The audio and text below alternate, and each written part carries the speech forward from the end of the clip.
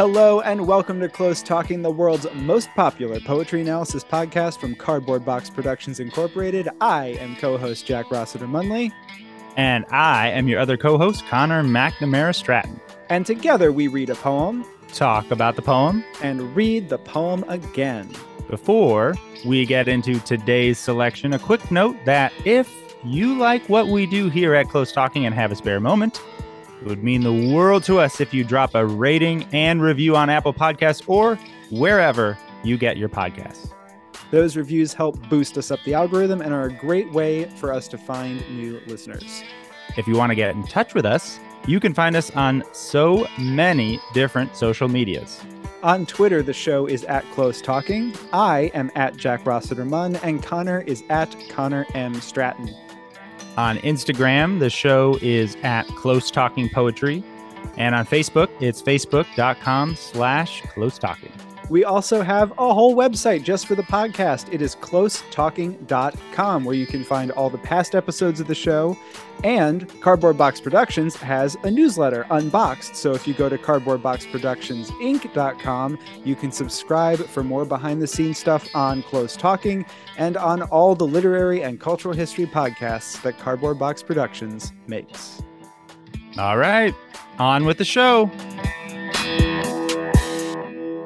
Hello and welcome to this all-new episode of Close Talking. This is co-host Jack Rossiter Munley. Before we get into the episode, I just wanted to say a quick thank you to Pachita101, who left a lovely review of the pod over on Apple Podcasts. We encourage, of course, each and every listener to leave a review on their podcast app of choice. Pachita101 has continued what seems to be a budding tradition in Close Talking reviews of stoking some beef. We had a recent review from New Zealand that threw a tiny bit of shade on Australia. We're still waiting for someone from Australia to respond to that one. And this review from Pachita101 gets us into a little bit of hot water, potentially, with some of our fellow poetry podcasters. So we've got a 5-star review, and that review is titled My Fave Poetry Nerds. Thank you so much. And Pachita101 writes, "Those buffoons over at On Being have nothing on you," and then the little heart that you make with the carrot and the number 3. So that is, we are sure that is a very loving mention of On Being. So if you have beef with a neighboring country or other folks in the poetry podcast game, or if you just want to help us out with the algorithm and suggest poems or poets for future episodes, drop a review and include those disses. Include those suggestions for poems and poets. Anything you want to write in there is great. We love those 5-star reviews and we love seeing them. It really does make us very happy. You may have noticed by this point in the pod that I am on my own today, but never fear, we will have some contributions from our currently traveling co-host, Connor McNamara Stratton, because today we have a slightly different kind of Close Talking episode. We are remembering the recently departed poet, Charles Simic. It's especially good that Connor has some contributions because between the two of us, he is by far the bigger Simic devotee. However, it turns out both Connor and I have a connection to Simic. All 3 of us went to the same high school at obviously different times. So Simic's early biography is pretty well known and is often a reference point in analysis of his work. He was born in Belgrade in 1938, and as you might imagine, World War II was massively disruptive to Simic and his family, as was the aftermath of the war. So they fled their home during the war, and they continued to move around throughout Europe in search of safety and work. And even though the war ended in 1945, it wasn't really until the early 50s that the family finally settled just outside Chicago, in Oak Park, Illinois, which is where Connor and I grew up. In 2007, when Simic became Poet Laureate, there was a profile of him in the Wednesday Journal, which is one of the local Oak Park papers. Shout out to the Wednesday Journal. That profile was written by Lydia Lyle Gibson, and this was a little snippet from it that particularly resonated with me. I think you'll see why. And it says, "Ask Charles Simic about Oak Park, and he'll describe for you its public library. Stacks upon stacks of philosophy, fiction, history, and poetry, art books with stiff, heavy pages full of Renaissance portraits and Impressionist landscapes. Jazz albums, opera recordings, and classical music compilations. Plus, of course, the librarians, who would pencil a name and a due date into a little card and send readers home with armloads of borrowed literature. Now, I, growing up, went to the Oak Park Library all the time. Never fear, it is still a wonderful library. It was recently listed as a 5-star library in its budget range, so still doing great stuff. And this profile also mentions it came out in 2007, and the Oak Park Library had recently had a massive remodel. It reopened on my birthday, and I made a point of running in as the first patron on that day and touching all the dictionaries before anybody else could, because that was very important to me at the time. That profile from 2007 mentions that Simic hoped to see the new library at some point, and I hope he did. I don't know if he did or not. But Simic then, as he graduated from high school, he left Oak Park behind, as, in fairness, Connor and I have as well, and went out into the world. And so the list of his literary accomplishments is very, very long, and I'm sure many of you listening have probably read or heard some version of it since his passing, but he won the Pulitzer Prize in 1990.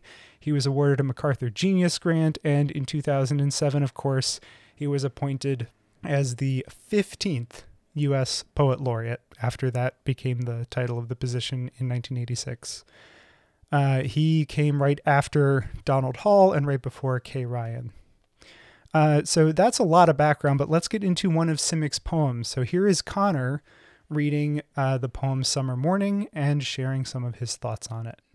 This is Summer Morning by Charles Simic.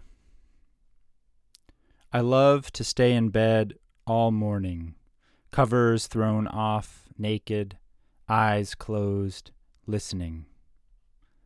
Outside they are opening their primers in the little school of the cornfield.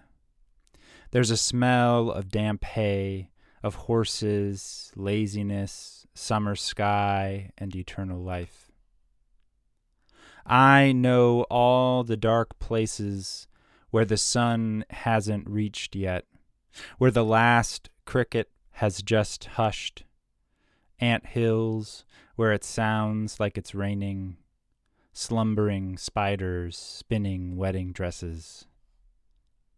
I pass over the farmhouses where the little mouths open to suck, barnyards where a man, naked to the waist, washes his face and shoulders with a hose, where the dishes begin to rattle in the kitchen.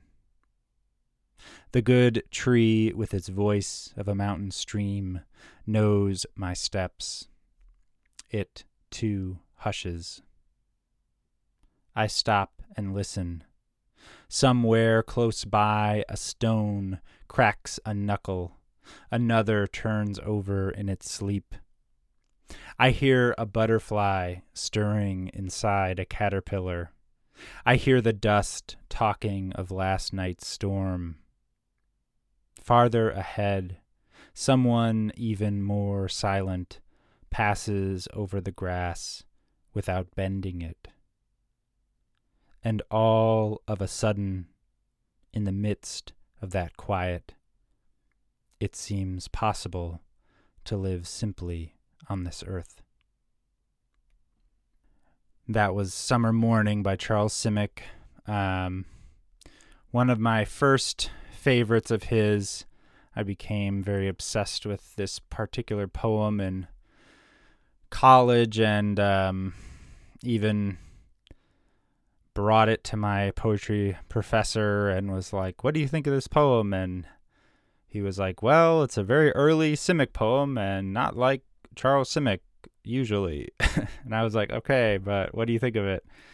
And he had something to say about the spiders, maybe to do with T.S. Eliot. I don't really remember, but yeah, I don't know. It was one of those.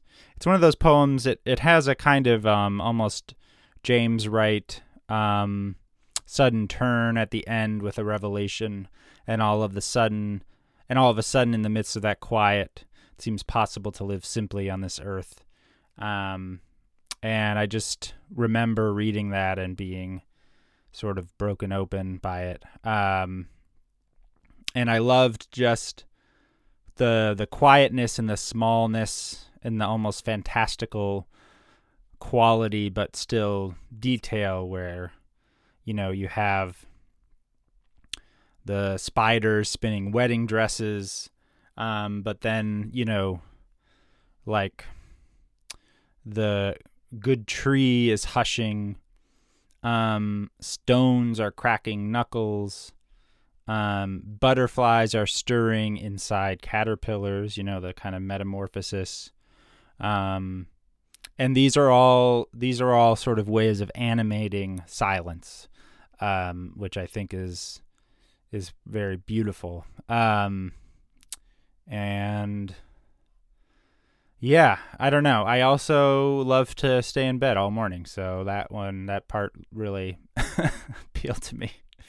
So, Simic is known for, you know, Connor alluded to how that might be a somewhat non-traditional Simic poem, and Simic is known for his sort of self-deprecating humor and his wryness, and he has a poem called My Turn to Confess, in which he likens himself to a dog barking, and Robert Pinsky, writing in the Washington Post referencing that poem around the time Simic became poet laureate, wrote, "Congratulations to the Library of Congress on its opportunity to consult with a poet dog who," in the third line above, he quotes from the poem in his article, "nearly gets kicked out of a library," which is really wonderful. And then reflecting on Simic's history growing up in Europe for the first 15 years of his life, basically, before coming to the United States, where he learned and clearly mastered the English language and wrote basically his entire life was about writing in English. He didn't really write in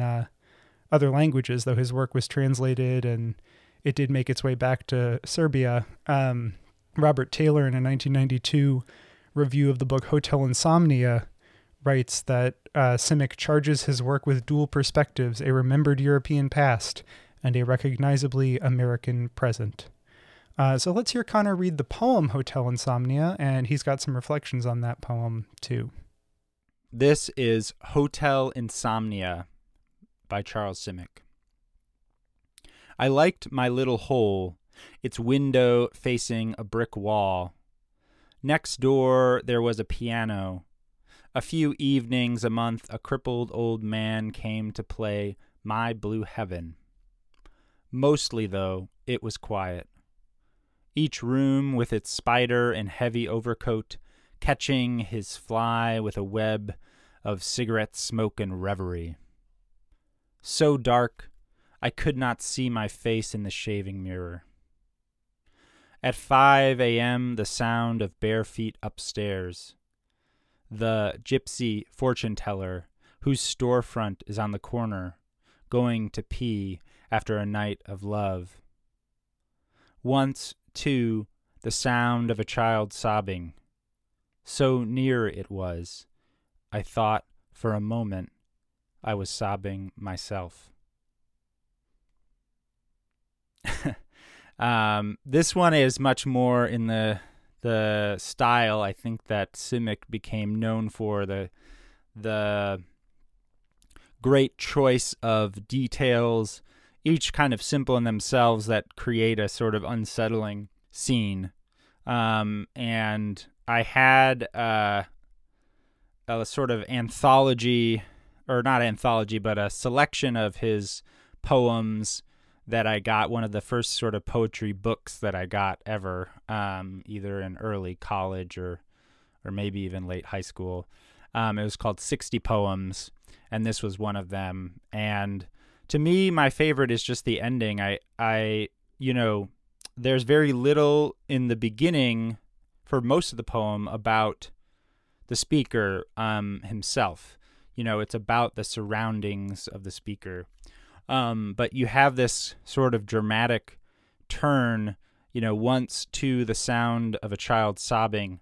So near it was, I thought for a moment I was sobbing myself. And the line breaks there, and the kind of sudden turn toward thinking about oneself in that situation just is very surprising, But I think it's one of those poems where by its description, you know, you have the great title Hotel Insomnia, and Simic famously was had insomnia for much of his life. That the surrounding images of the scene of the whole poem is sort of giving you a sense of the world, and there is a kind of, you know, decrepit quality to it. So when you get to, there's that feeling that's kind of under sort of girding the whole poem that kind of becomes the actual text and not just subtext, sort of at this moment of like, so near it was, I thought for a moment I was sobbing myself. And of course, you know, it's like, it's also that weird perception of like, just a great, like, imagining you're so close to someone else sobbing, you think it's your own sobbing. The kind of disorientation that requires is truly stunning. So I want to share a poem myself, of course. I don't know if I ever reached the full level of obsession with a Simic poem, but I do like a lot of his work. And I will share a favorite of mine. Also, if you go back into the Close Talking archive, you'll find that on episode 92, we talk a bit about Simic's poem, Watermelons. Here's that poem really quickly, because it's a good short one. Watermelons by Charles Simic. Green Buddhas on the fruit stand. We eat the smile and spit out the teeth.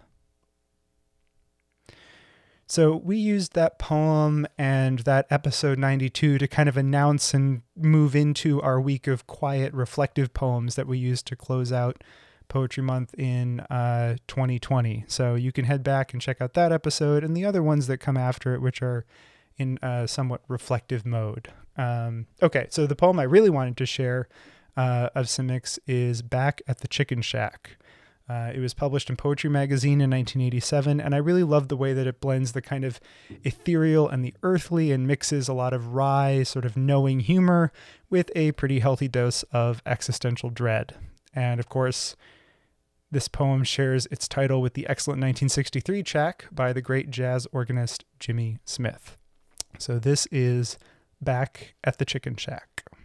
Back at the Chicken Shack. What I need is a seraph and a pig.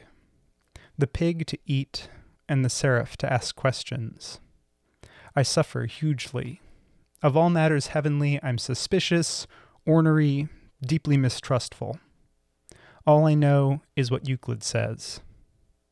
We are strolling in our Sunday rags. We are tipping our hats to the great nothing, snapping our firemen's suspenders when the ladies come into view. In their light summer dresses, carrying parasols.